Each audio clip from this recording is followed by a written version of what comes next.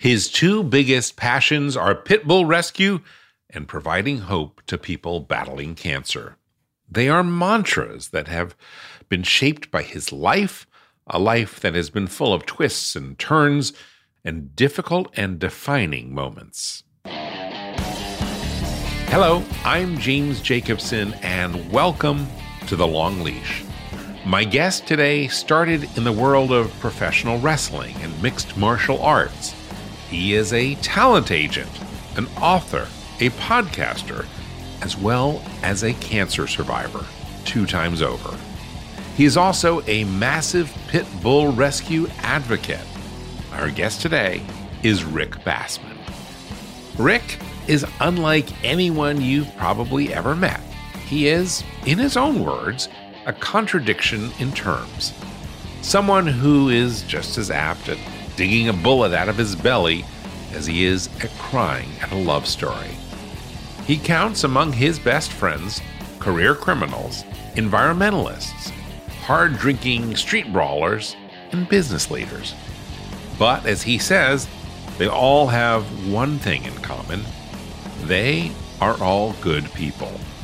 At the top of his game, Rick was a high-ranking Disney executive, a big-time concert promoter, TV and movie producer, and he owned professional wrestling and mixed martial arts brands and fighting gyms. But at the bottom, he battled stage 4 testicular cancer, and then later lung cancer, homelessness, poverty, addiction, and he was even shot, stabbed, and bitten. In this conversation, Rick talks candidly about his near death when he was in his teens, the day his mother left and never came back, his love of dogs, love for life, and his mission to change perceptions about pit bulls. And just a quick warning here that there is some salty language in today's episode, and that is where you will hear a bark or two to cover it up. At Dog Podcast Network, we call it barking it out instead of bleeping it out. Here's my conversation with Rick Bassman. Rick Bassman, thank you so much for being with us today.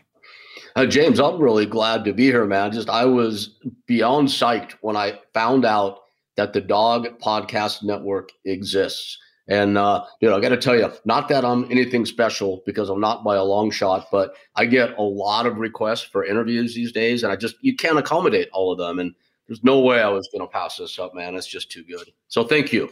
Well, it is my pleasure. And the other thing that is kind of cool is that I believe this may be the first interview that I have ever conducted remotely with someone who lives on my island here in the middle of the Pacific Ocean. You're a fellow Maui resident. Yeah. I mean, what were the chances, man? I found you guys online and I started doing a shallow dive, then a deeper dive. And this is really cool, man. The Dog Podcast Network. And I was pretty far into it before I saw the Maui connection. That really, that was, what are the chances? All right. Well, that's just where I live. We have a team of incredible dog lovers all over the world, but I just happen to live here and we live on the same rock and we love dogs and we have a lot of similarities, but I think we have a lot of differences too, because, well, let's just say our backgrounds are a little different.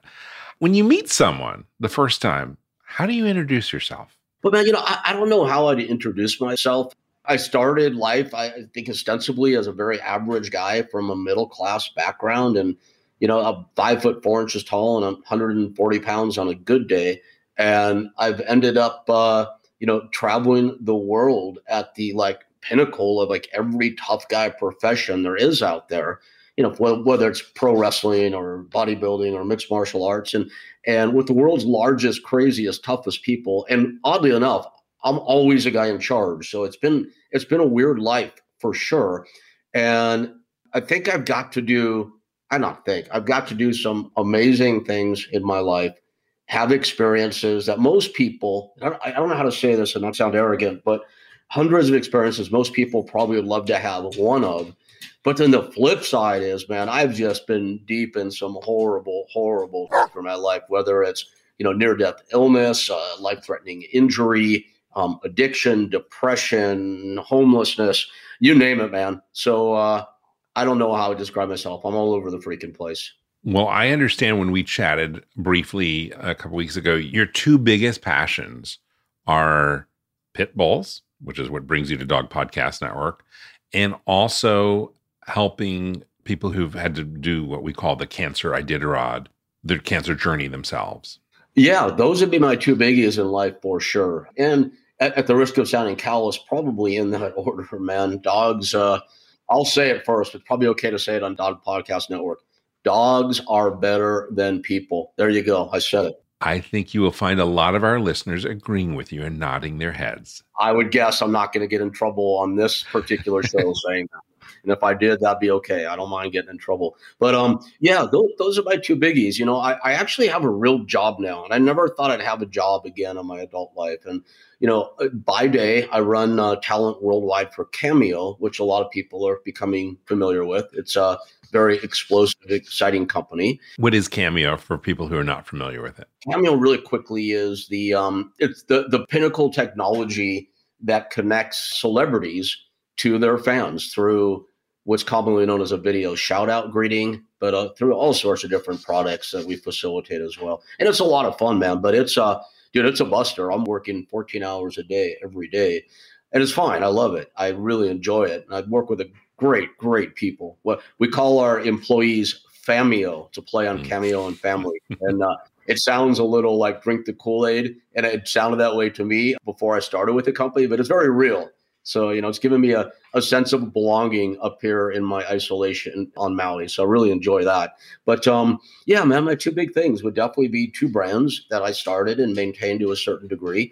One is called We Win, and you can find it on Facebook.com/We Win Now. And it's, by survivors, for survivors, and for others that are going through it. And the it is stage 4 cancer and all that it brings with it. And that comes from, from my personal experience when I was much younger. I had stage 4 testicular cancer, which metastasized to both lungs. And I was given at one point a 6-month survival prognosis and just went through some really, really horrific chemo. I spent, in that 3-year period of time I had cancer, James, I spent about 600 nights in the hospital as an inpatient. And you were young at the time. I was young. I was 16 when I was diagnosed and 19 when I went into my second and hopefully final remission. It's been 40 years now, so I don't even think about it anymore, insofar as myself getting it. So, I found that, because of my story and because I've come out the other side with the positive attitude, that sounds so cliche to say that these days, but because of that, and because I fought professionally after that. And I did a lot of crazy things that, that are physically taxing. And most people that do get past stage 4, and it's a small portion, they feel like their lives are over after that point. They're wrecked. They're done. There's nothing more they can do than like barely draw breath. And I try to live as an example that there are other possibilities for sure. And then also there for people that are in it right now, because I understand the experience. And when it comes to people that are suffering and in it or just through it, I will take a phone call 24/7, anytime, any day. I'm always glad to be of service in that regard. So that's a big one. Do you think that you were able to have that mindset because you were dealing with cancer so young in your life when you were a teenager? The mindset of... Well, the mindset of, like you said, that most people who get out on the other side of stage 4 cancer blown, they don't have any more energy to fight. And do you think that your youth, although it was a horrible thing, obviously, for anyone to have to go through, I can only imagine what your family and, just a horrible thing to have to go through. But do you imagine that your youth gave you some of that fortitude to look at it differently? I don't know, man. If I had to answer that question right now, since you asked me, I will do my best to answer it. Before I make fun of myself a lot, and some people think it's like annoyingly self-deprecating. Like, I used to call myself short, bald, and funny looking, and now I call myself short, bald, funny looking, and old. So the reason I say that is, outwardly, I wasn't born with a whole lot of, what most people would, consider gifts. I think one gift that was God-given for me was just a natural resilience, man. Unfortunately, I wish I could suggest a formula for it. But, anybody out there right now, any like great looking guys or beautiful girls who are tall and statuesque and wealthy, rest on that. That's something, and that's great. It's great you have that. I can't tell you how to be resilient. Philip Knight or his ad people summed it up best when they said, just do it for Nike. Mm-hmm. I don't know, man. Can I tell you one quick story, which I think like set the stage for my life and this resilience? Of course. It came early. I was 13 years old, grew up middle class in the San Fernando Valley. Very normal upbringing, I think, for the early 1970s. Nice parents, I don't know if they say they were great examples, but they weren't bad examples. They were supportive. My dad worked very hard. His only interest in life was working, selling lamps and pictures to furniture stores. My mom was a wild thing. She was a big personality. And I do think I chip off mom's block in some ways for sure. Not always for the better, I can tell you that. And at 13, my mom went away for the weekend, as she said, with her girlfriends to Palm Springs just for the weekend. And she had a massive stroke and died while on vacation that weekend. And as it turned out, she wasn't with her girlfriend. She was having an affair. And, those kind of things, I think, stay with you to a certain degree. So my mom, she was the closest person in the world to me. And she was ostensibly healthy and vivacious on Friday night. When we talked on the phone with her, she was in Palm Springs. Saturday, she was gone. And, it was a shocker. I was 13. My brother was 12. We're close to our mom. So that had a big influence. And my dad, after that, was on the road constantly working to keep the ship afloat, so to speak. And my brother and I were largely left to our own devices. We became like these junior criminal masterminds. Nothing too horrible, but, we had our fun. And my mom, being my mom, she would do like what I would call experimental things with us. I know that sounds weird, so let me explain. She would take us to the Braille School for the Blind for the day. And we would have to wear blindfolds the entire time we were there. She went out and bought little suits for her 11 and 12-year-old sons and somehow managed to arrange a meeting with the mayor of Los Angeles behind closed doors. So my mom would do trippy out there things like that. So one thing that in her mind must have been a good idea was we grew up Jewish. We're not religious. We're not observant, but that's our heritage. So we grew up Jewish. She thought it'd be cool to enroll me in a Catholic school. So the September after she died in May. A few months later, I started at this Catholic school. And I took her death hard, man. I was a baby about it. I admit it. And I entered this school pretty shell-shocked. And one thing I noticed the first day of school was, man, James, I wasn't the shortest boy in school. I was the shortest kid in school, girls included, before I had my massive growth spurt in 7th grade or 8th grade, whatever it was, right? And that first day, I also learned not long after, I was the only non-Catholic in the whole school. And the non-Catholic happened to be a Jew. And back in the early 70s in the Valley, you could be anti-Semitic and not really get taken down a notch for that. So I was approached the very first day I was there by the biggest kid in school named Michael Darwin. I'll never forget Michael as long as I live. He looks down at me. He goes, "You're Jewish?" And I said, "Yeah." And he laid me out with the right cross, man. Boom. That was it. Just like that. No discipline, no repercussions. And here's what happened, James. By the end of that school year, and this will sound like a bullshit exaggeration, but I'm going to say it, I fought about 200 times. So that means I had to fight every Monday, Tuesday, Wednesday, Thursday, and Friday, sometimes 2 fights, sometimes 3. And something happened halfway through the school year. A, I started winning a lot of fights. And B, practice makes perfect. And I noticed I was like becoming popular. It was really weird. Like the small lone Jewish kid in the Catholic school. So end of the year is coming around and the student body elections are coming up. There's only 4 offices in the entire school because it's a small school. So, to perpetuate the stereotype, the Jewish kid runs for student body treasurer, right?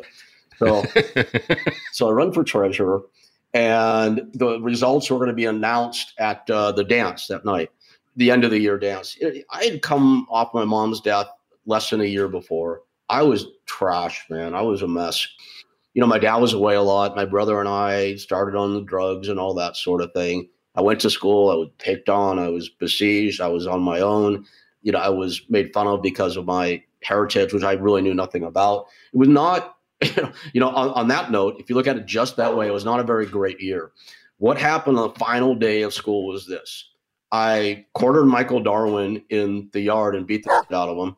Went to the dance, was announced as the winner of student body treasurer.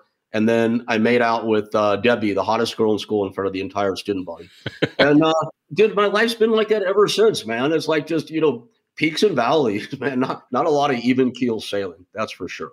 So Mr. Darwin is in fact responsible for your evolution in a great respect. Yeah, I should thank him. I should look him up on Facebook. I think you should. You should definitely. One of those things you come together and like, oh my God, you changed my life. You probably don't remember me. Or either that or Debbie, the girl at the dance. But yeah, right. That is a great story. So let's talk a little bit about how you help other people who have cancer and are fighting cancer live better lives.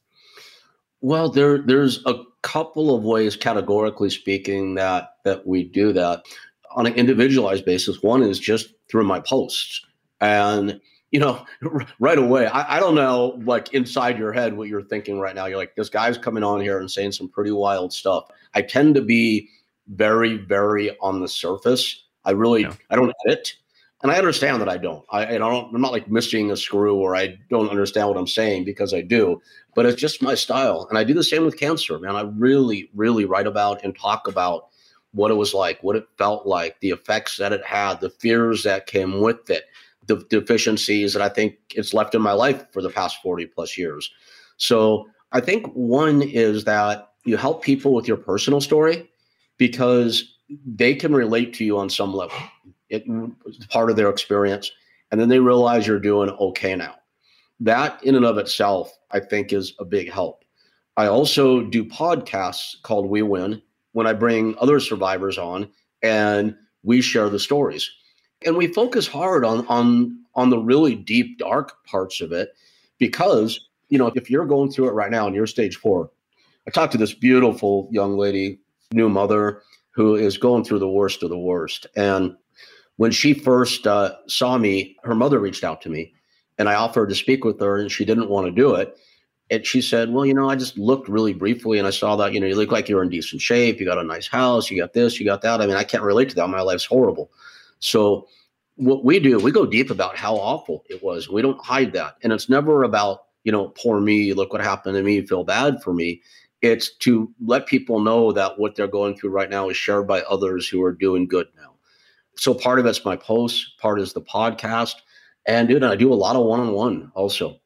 Well, as someone who is deeply involved with cancer, but canine cancer, because we do so many things here at Dog Podcast Network and in my other businesses related to dog cancer, I know how important it is to be able to talk to others who are going through it, and human cancer even more so. So I think you're doing pretty amazing work there.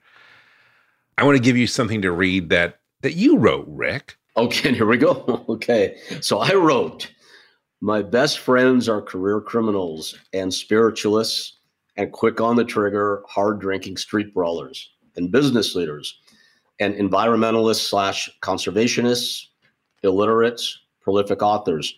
They all have one thing in common. They are good people, good people. You have collected a large group of friends from various, career criminals and spiritualists. What draws you to them, or what draws them to you? Well, I think I can come up with an answer to that. First thing I want to say, looking at what I wrote there, people could hear that and go, wow, this guy just thinks he's so cool, doesn't he? And I get how it can come off that way. But again, fun for me to be out there. What can I say? I have a podcast, I think, called Talking Tough. And on Talking Tough, the tagline is the world's toughest men and women at their most vulnerable. And, I've had on the head of the Hells Angels and an Auschwitz concentration camp survivor and a child soldier from the Sudan, Lost Boys of the Sudan, they were called. And these people have all descended to the depths of hell and ascended out the other side. And I feel like we have a shared experience going from bad to good. And I feel like when people live that, there's just a lot more dimension to offer in a relationship, whether it's a real deep friendship or just a casual connection. And I just find I guess the best way for me to say it is I find people that have lived life on the edge just to be, well, for certainly more interesting, but typically also just deeper people because they've been there. If they come out to their side, they usually have a pretty good head on their shoulders and a good perspective about what it is to live a life and be good doing it. And do you find that interest in, we'll call it the underdog, it seems like you have an interest in the underdog. Did that in any way inform your opinions and thoughts about dogs and specifically pit bulls? Oh God, for sure, man. I mean, 100%. I was in Los Angeles, I don't know, 10, 11 years ago, walking down the street with 5 friends. We were pitching a reality show called Tolerance House. And it was what happens when you take 5 extremely enormous, gigantic, tough, scary looking black dudes who have really been through this, came out the other side, end up pretty fully evolved, and you stick them into a house with a bunch of 18-year-old hardcore white Aryan youth. So that was the... you were trying to pitch this show. Yes. So we went to pitch BET, and we almost, there's a lot of almost, almost mean nothing in Hollywood or anywhere else for that matter. But we were walking outside, and people are just like crossing the street left and right to avoid us. And I turned to these guys, and these guys are awesome. And if these guys... Okay, I'll get back to this point in a minute. I'm like, you guys remind me of my dogs. And they're like, gee, thanks, Rick, man. What does that mean? I said, well, I have 2 pit bulls, and they're pretty intimidating looking. I go, but they're the sweetest things you'd ever meet. If it came down, they could take care of business, but they're going to be the last ones looking for that situation. Mm-hmm. And I look at people like that, and I look at dogs like that, man, that, they have a certain exterior or a certain veneer, and then a reputation or a perception attached to them largely because of how they look and how they present.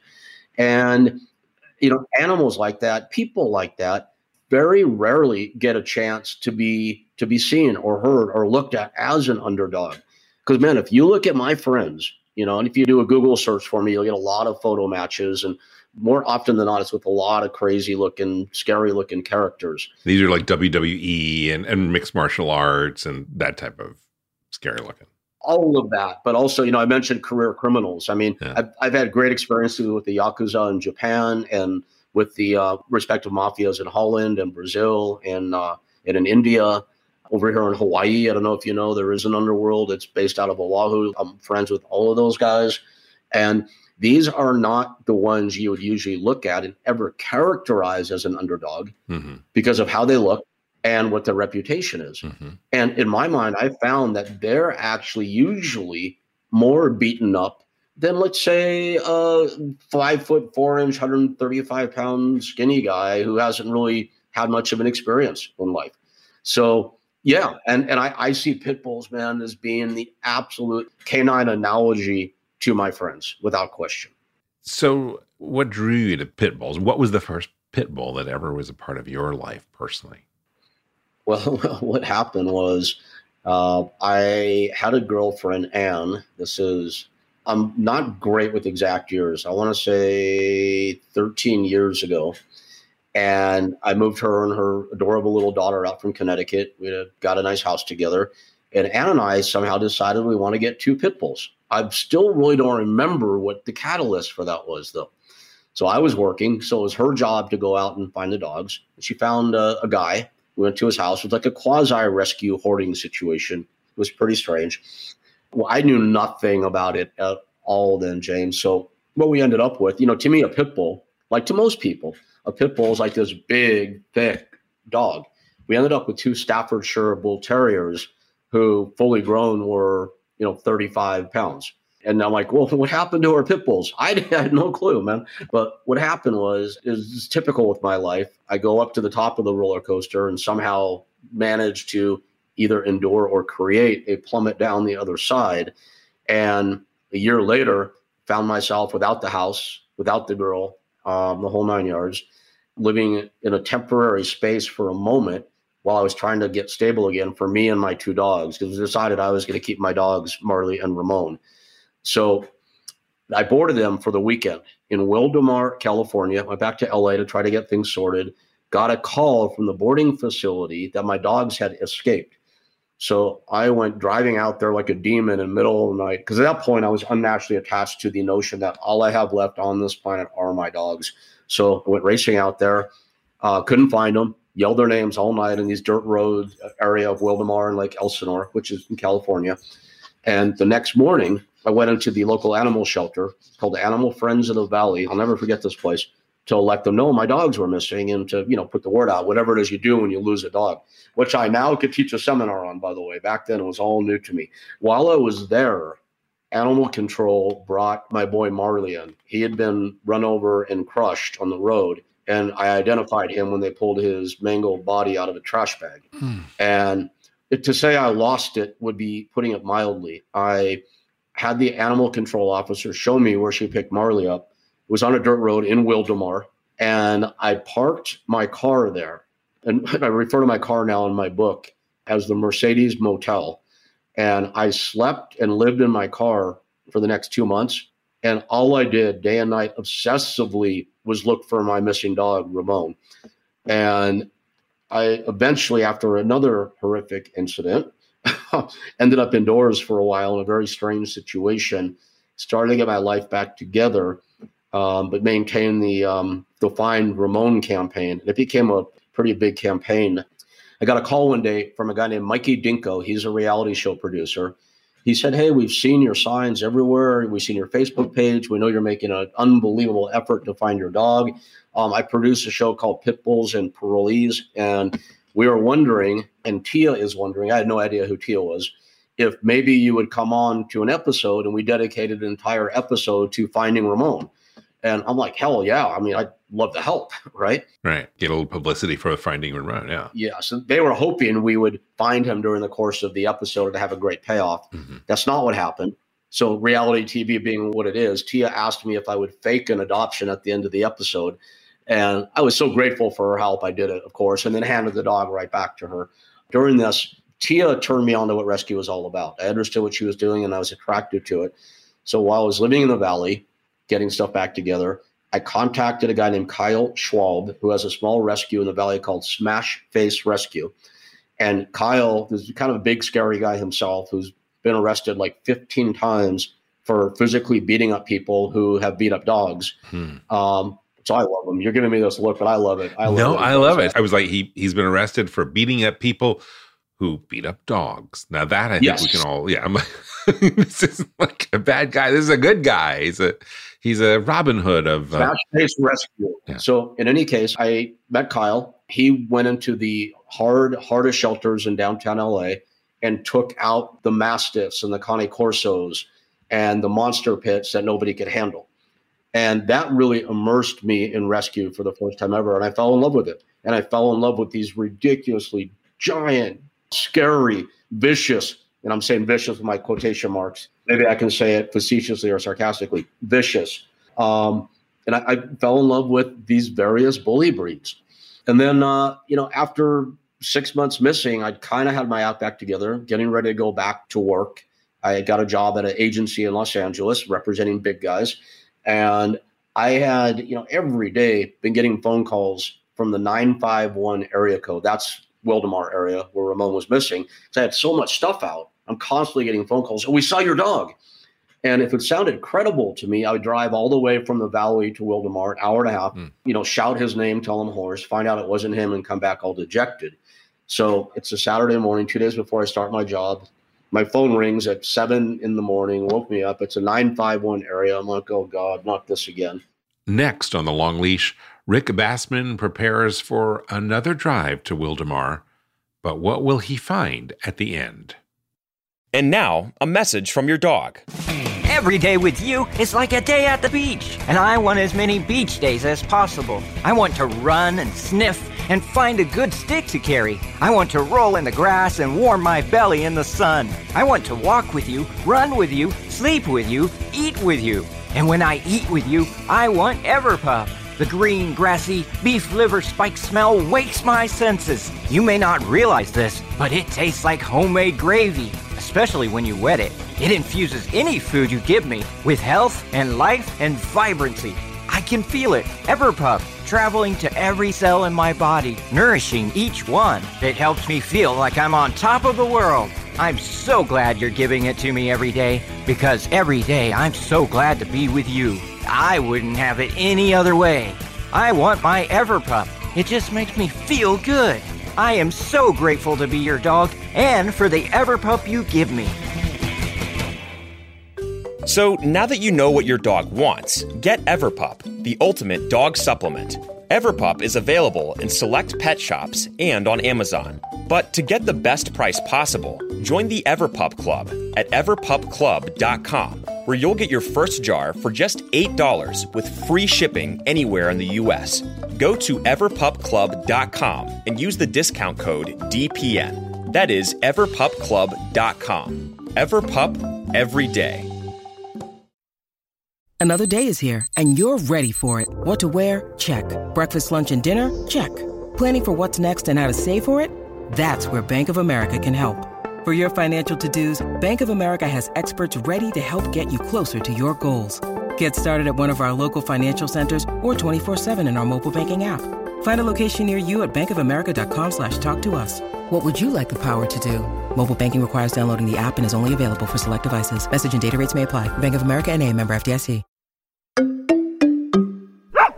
Rick Bassman, 6 months after your beloved pit bull Ramon went missing, you got a call early one morning.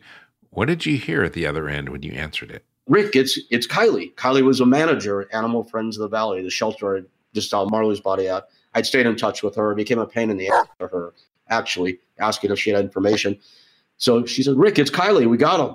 So 6 months after he went missing, they found Ramon wandering around the road, and I got him back. And ever since then, man, I've just been crazy attached to my bullies. Any idea where Ramon was for those 6 months? Nope. He wasn't too beat up, a little scratched up, a little skinny, but not horrific by any stretch. I had so many, as I mentioned, so many calls that if you heard the same thing enough times, like anything, you start to believe it. And I had gotten a lot of reports that he was running with a pack of pit bulls. So maybe he was just out on an adventure, man. I don't know. But I was glad to hear he was with a lot of other dogs because it was coyote country. Mm-hmm. And, with the bunch are not going to get set on by a pack of coyotes. And I was also afraid of him getting hit by a car like Marley was. So as bad as this will sound, I figured, well, if he's with a big group, it lessens his chances of getting hit. I remember thinking that, man. So that whole odyssey started about 13 years ago. Yes. In the process of discovering this amazing breed and how misrepresented they are, you have worked with a number of shelters, specifically focusing on rehoming these pit bulls. For me, I got somewhat stabilized at one point, and I had Ramon back, and he became my appendage, man. You know, when I made the deal with CESD, that's the agency I went to work for. It's like venerable old agency in Hollywood, very respected. It was an ordeal getting the contract worked out. And I had kind of tried the owner's patience at that point. It wasn't bad. We got along great, but it was a lot in the deal. And I remember calling him at home on Sunday, the day before I was going to start, and go, I got another condition for the deal now. And he's like, what? I go, my dog just came back after 6 months missing. There is no way I'm leaving him. I need to bring my pit bull to work with me to these beautiful plush Beverly Hills offices. So Ramon and I were at each other's side after that every single day, including stays in the hospital and the whole 9 yards until he passed just last year. But even though I had him back, I was attracted to the breed now. I wanted to do more. So I started looking around, to see what was in the area. I did some volunteer work for Best Friends, which is really well known out in Utah, but they have a place in the San Fernando Valley as well. And then me being me, I decided to bail out of my job and go change my life again. And I went up to Big Bear, got a little mountain cabin in Big Bear. And I'm sitting there with Ramon one day. And I said to Ramon, and no, don't think I'm crazy. I know I don't actually have conversations with my dogs, but you know what I'm talking about. I think everyone who's listening to this knows we all do a little bit. Yeah, they know. So I said, Ramon, we should get you a brother or a sister. Mm-hmm. So I did a Google search I think it was Google, maybe it was Yahoo back then, I don't know, for Staffordshire Bull Terrier through Pet Finder for the region. And I came up with a couple of matches, and two of the matches were at the Linda Blair World Heart Foundation, which was about an hour and a half, 2 hours away from where we were living in Big Bear. And Linda, as you may know, was the little possessed girl from the movie The Exorcist. And all these years later, she's dedicated her life to pit bull rescue. She has an amazing place called Linda Blair World Heart Foundation in Acton, California. So I contacted the phone number on the website, and I talked to a nice lady there. I cannot remember her name now. And about an hour later, Linda called me back. And she goes, I heard your story, and I just wanted to say hi. She goes, I would love for you to come meet my dogs. So there were two dogs I was all set to go meet. And I go there, and I meet Linda, and I have Ramon with me because we want to test out the socialization and all that. She goes, okay, well, let's go meet the first dog. And I said, great. And we go to this pen where there's this black and white pit bull. And it was not the two dogs I looked at, this particular dog. And I said, well, what's this? She goes, I just wanted you to meet this one first. And that's the only one I had to meet. Her name was Minnie Mouse. I've told Linda many times over the years, she never is allowed to name a dog again. Linda Blair is the queen of bad dog naming, but the queen of everything else good when it comes to dogs, that's for sure. And I say that with all sincerity and affection. So I took Minnie home, promptly changed her name to Gogo. And that was it for me, man. It was me and Ramon and Gogo side by side for the next 10 years. And during that period of time, I got very involved with Linda and her rescue.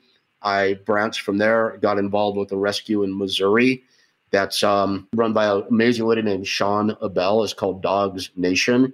And then befriended Virginia Ross Weaver and her husband Kavika, who own and run Maui Pit Bull Rescue. And I just made a point of getting to know the people. I don't know why I did this, James. It's just something that I felt like I needed to do and wanted to do. And I got to get very involved in, breed-specific legislation and what creates it and what to do to combat it. I got very, very knowledgeable, more so than most, but not as much as others, about, all the true statistics that are associated with pit bulls, and certainly all the false ones, and how to dispute those. And I became an advocate for the breed and grew a larger and larger platform, and just been all over the world of pit bull rescue ever since. So when people see you walking, or back when you were in California and see you out there with pit bulls, and then they cross the street, mm-hmm. and they get the wrong impression, what are some of the things that could be said to those to help people understand that pit bulls really are these gentle creatures? Sure. So I brought my kids to the local dog park yesterday. There's a dog park here in Makawao. I don't know if you're aware or not. Mm-hmm. It's pretty nice, actually. And we're in there, and there's one other person there with her two dogs, and 6 dogs are playing. And I see a lady come up to the fence, and she's got a big standard poodle. And I see her look inside, and then she walks away. And I ran up to her. I go, hi. I go, excuse me. I go, I saw you look, and I'm guessing, and I won't be offended, but I'm guessing you saw the pit bulls. I said, oh, my God, this is not the place for my dog. And she goes, exactly. She goes, my dog's been attacked twice at the dog park lately, not by pit bulls, but, I'm really afraid of pit bulls to begin with. I said, okay. I said, you don't know me, but if I told you that if you brought your dog in here, you and your dog will both be 100% safe, and maybe we could make your dog feel better about coming to the dog park, would you be willing to give that a shot? She goes, yeah, I would. And, half an hour later, after she had downloaded to me everything she thought she knew about pit bulls previously, she's like, oh my God. She goes, I'm a new convert. I love pit bulls. That's my next dog. So wow. how do we get from point A to point B? A conversion in Maui yesterday at the dog park. That's awesome. This is just yesterday, yeah. But it's not an uncommon thing when you have a mm-hmm. pit bull, as fellow pit bull owners out there know, because we all know that pit bulls love to attack and kill babies. We know that their jaws lock and that you need to kill them to unlock their jaw. These are some of the myths. So first of all, to anybody out there who thinks a pit bull's jaw locks, yeah. I got to say this, man. This goes right in line with dogs are better than people. If you think a pit bull's jaw locks, you probably also think the earth is flat because you're just stupid. Sorry. It is a physiological impossibility for any creature on this planet to lock their jaw. The mechanism inside their jaw does not exist. Okay. Now, this is not opinion. This is fact. But I had to start with that, James, just to illustrate, a lot of their stuff is quite a bit more subtle than that, and maybe steeped a little more in shades of gray. But that's always a good place to start. The jaws don't lock. And by the way, the American Kennel Society, or the AKC, recognized last year 179 different dog breeds in North America or America. And, there are PSI tests, pound per square inch bite pressure done with every breed there is. Now, pit bulls are strong when they bite, which far less frequently, by the way, statistically, than your Maltese, your Chihuahua, your Pomeranian, your Caton, and your Bichon Frise. Hey, talking bad about my Maltese, but it's true. Sorry. And your Chihuahuas. Pit bulls bite far less than all those dogs statistically. But when they do, they're going to do more damage. They're a bigger, stronger dog. There's no doubt about it. But it's not even the strongest dog out there. The Rottweiler has a stronger bite than a pit bull. I mean, I say that not to vilify Rottweilers, because I love Rottweilers, but to illustrate the fact that this pit bull's not even the strongest biter out there in the dog chain, let alone having a locking jaw. Something else I want to dispel. Pit bull is not a breed. Pit bull is a type of dog, and we call them pit bull type dogs. And your friend who wrote the book would probably tell you this as well. There are arguably maybe 12 different types of pit bulls. It depends, do you consider a Boston Terrier a pit bull type? Do you consider a Bull Terrier a pit bull type? It depends, right? Mm-hmm. So let's say arguably there's 12 different types. So when you hear these reports about these types of dogs that do things, bull mastiffs, Cane Corsos, whatever it might be, invariably they're labeled as a pit bull.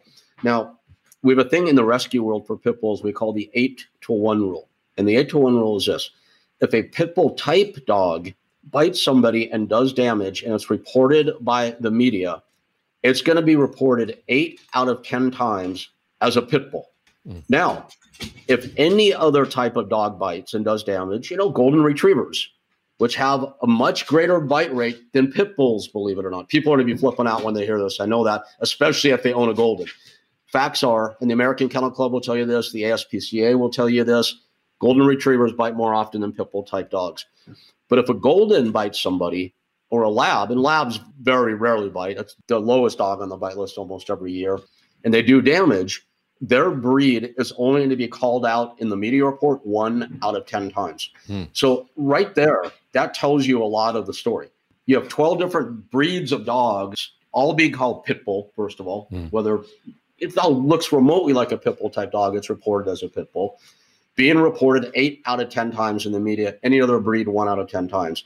That shows you the problem right there. It's just the media loves to blow it up, just like they did the Rottweilers in the 1990s and Doberman Pinschers in the 1980s and German Shepherds in the 1970s. Because it makes good headlines and it already underscores something that people are afraid of.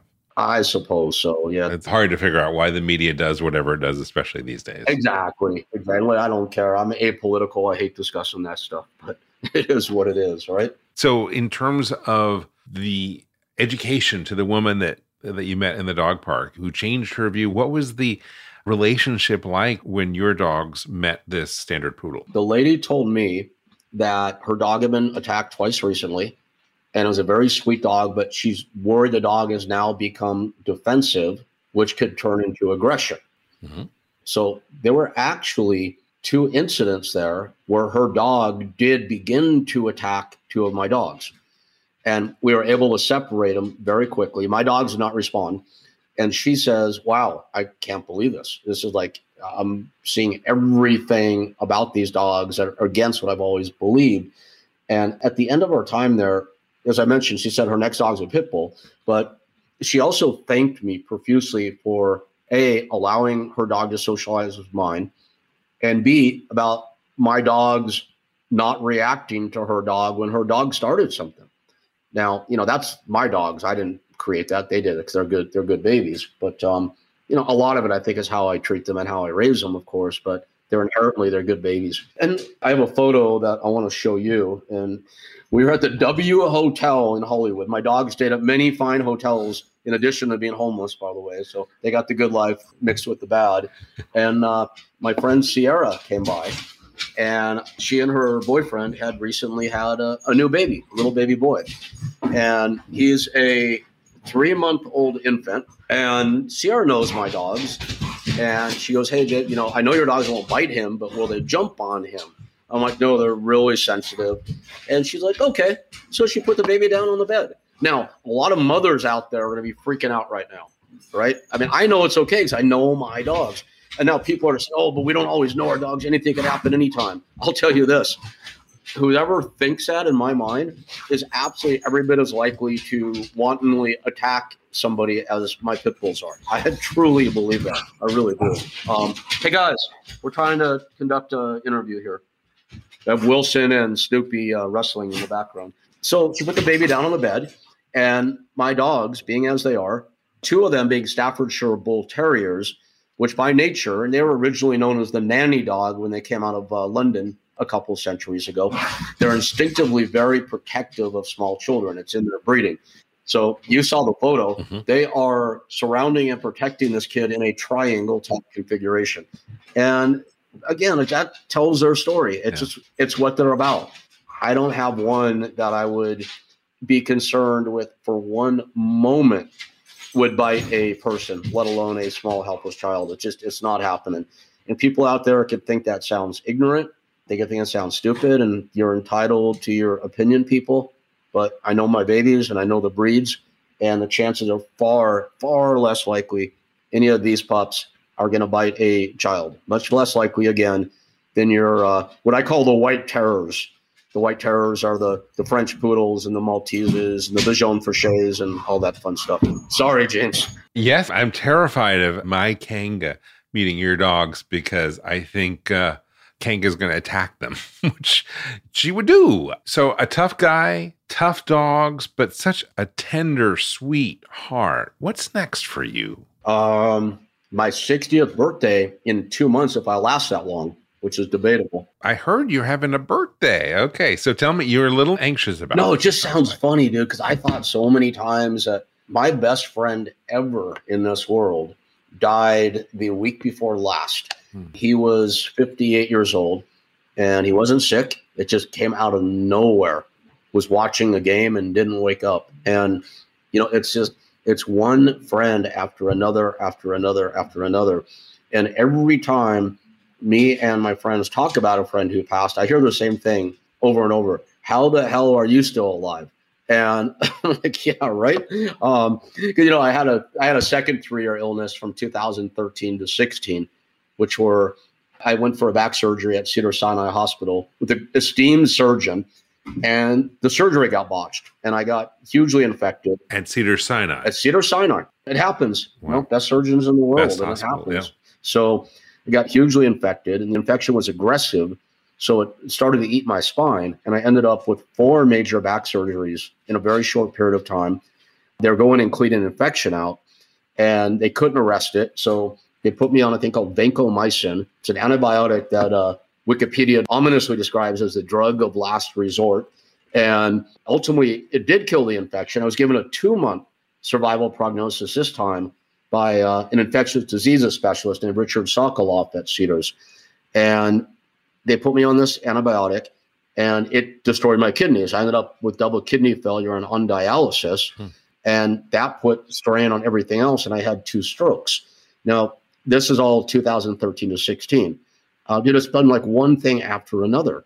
But here's a funny thing. So I'm 59 and 10/12 now, I guess you would say, and I feel good. I'm in reasonably decent shape, certainly better than most guys my age. Most guys 10 years or 20 years younger even. I know that sounds arrogant, but oh well. That much I think I earned at least. I love where I live. I love my dogs. I love my job. I even like my car. It's like life is good, man.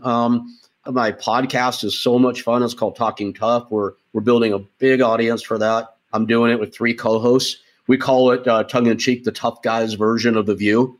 Because on one half we tell tough guy stories, the other half we get all touchy-feely, and it's fun. and it's real. And I don't really have a grand life plan anymore other than, it's going to sound so boring, continue to build on stability. Isn't that crazy? Because I've been unstable for my entire adult life. And I feel like I'm finally settled with some stability. I love my boring Friday and Saturday nights. I mean, if there's a great woman in the future, so be it. It's not a necessity. But then again, if there is, it just, goes with the life. I still, probably some little bit of travel and some adventuring in the future. That's, part of the fiber of my being. I don't know, man. I wish I had a sexier answer, but I just don't. It's a beautiful life that you have built, and it sounds like it is very well-deserved, and you're doing a lot of good in this world. Rick Bassman, thank you so much for being with us today. Aloha. Thank you, James. Rick Bassman is a passionate pit bull rescuer who also provides hope and support to people battling cancer. He's also an American entrepreneur, a talent agent, an author, and a podcaster. As you've heard today, he has one heck of an inspiring story. For more on Rick, we will have links in today's show notes so you can reach out to him. I want to thank you for listening today. Please follow The Long Leash in your favorite podcast app. And don't forget, we have a number of shows here at Dog Podcast Network that you might be interested in. You can find our award-winning podcast, Dog Cancer Answers, as well as our flagship show, and that is called Dog Edition. All of the links are on our website at dogpodcastnetwork.com.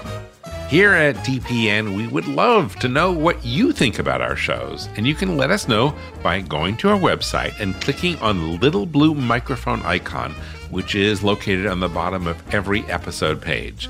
You can leave us a voicemail, and who knows, one of those may influence what we do here at DPN, and perhaps it'll be used on a future show.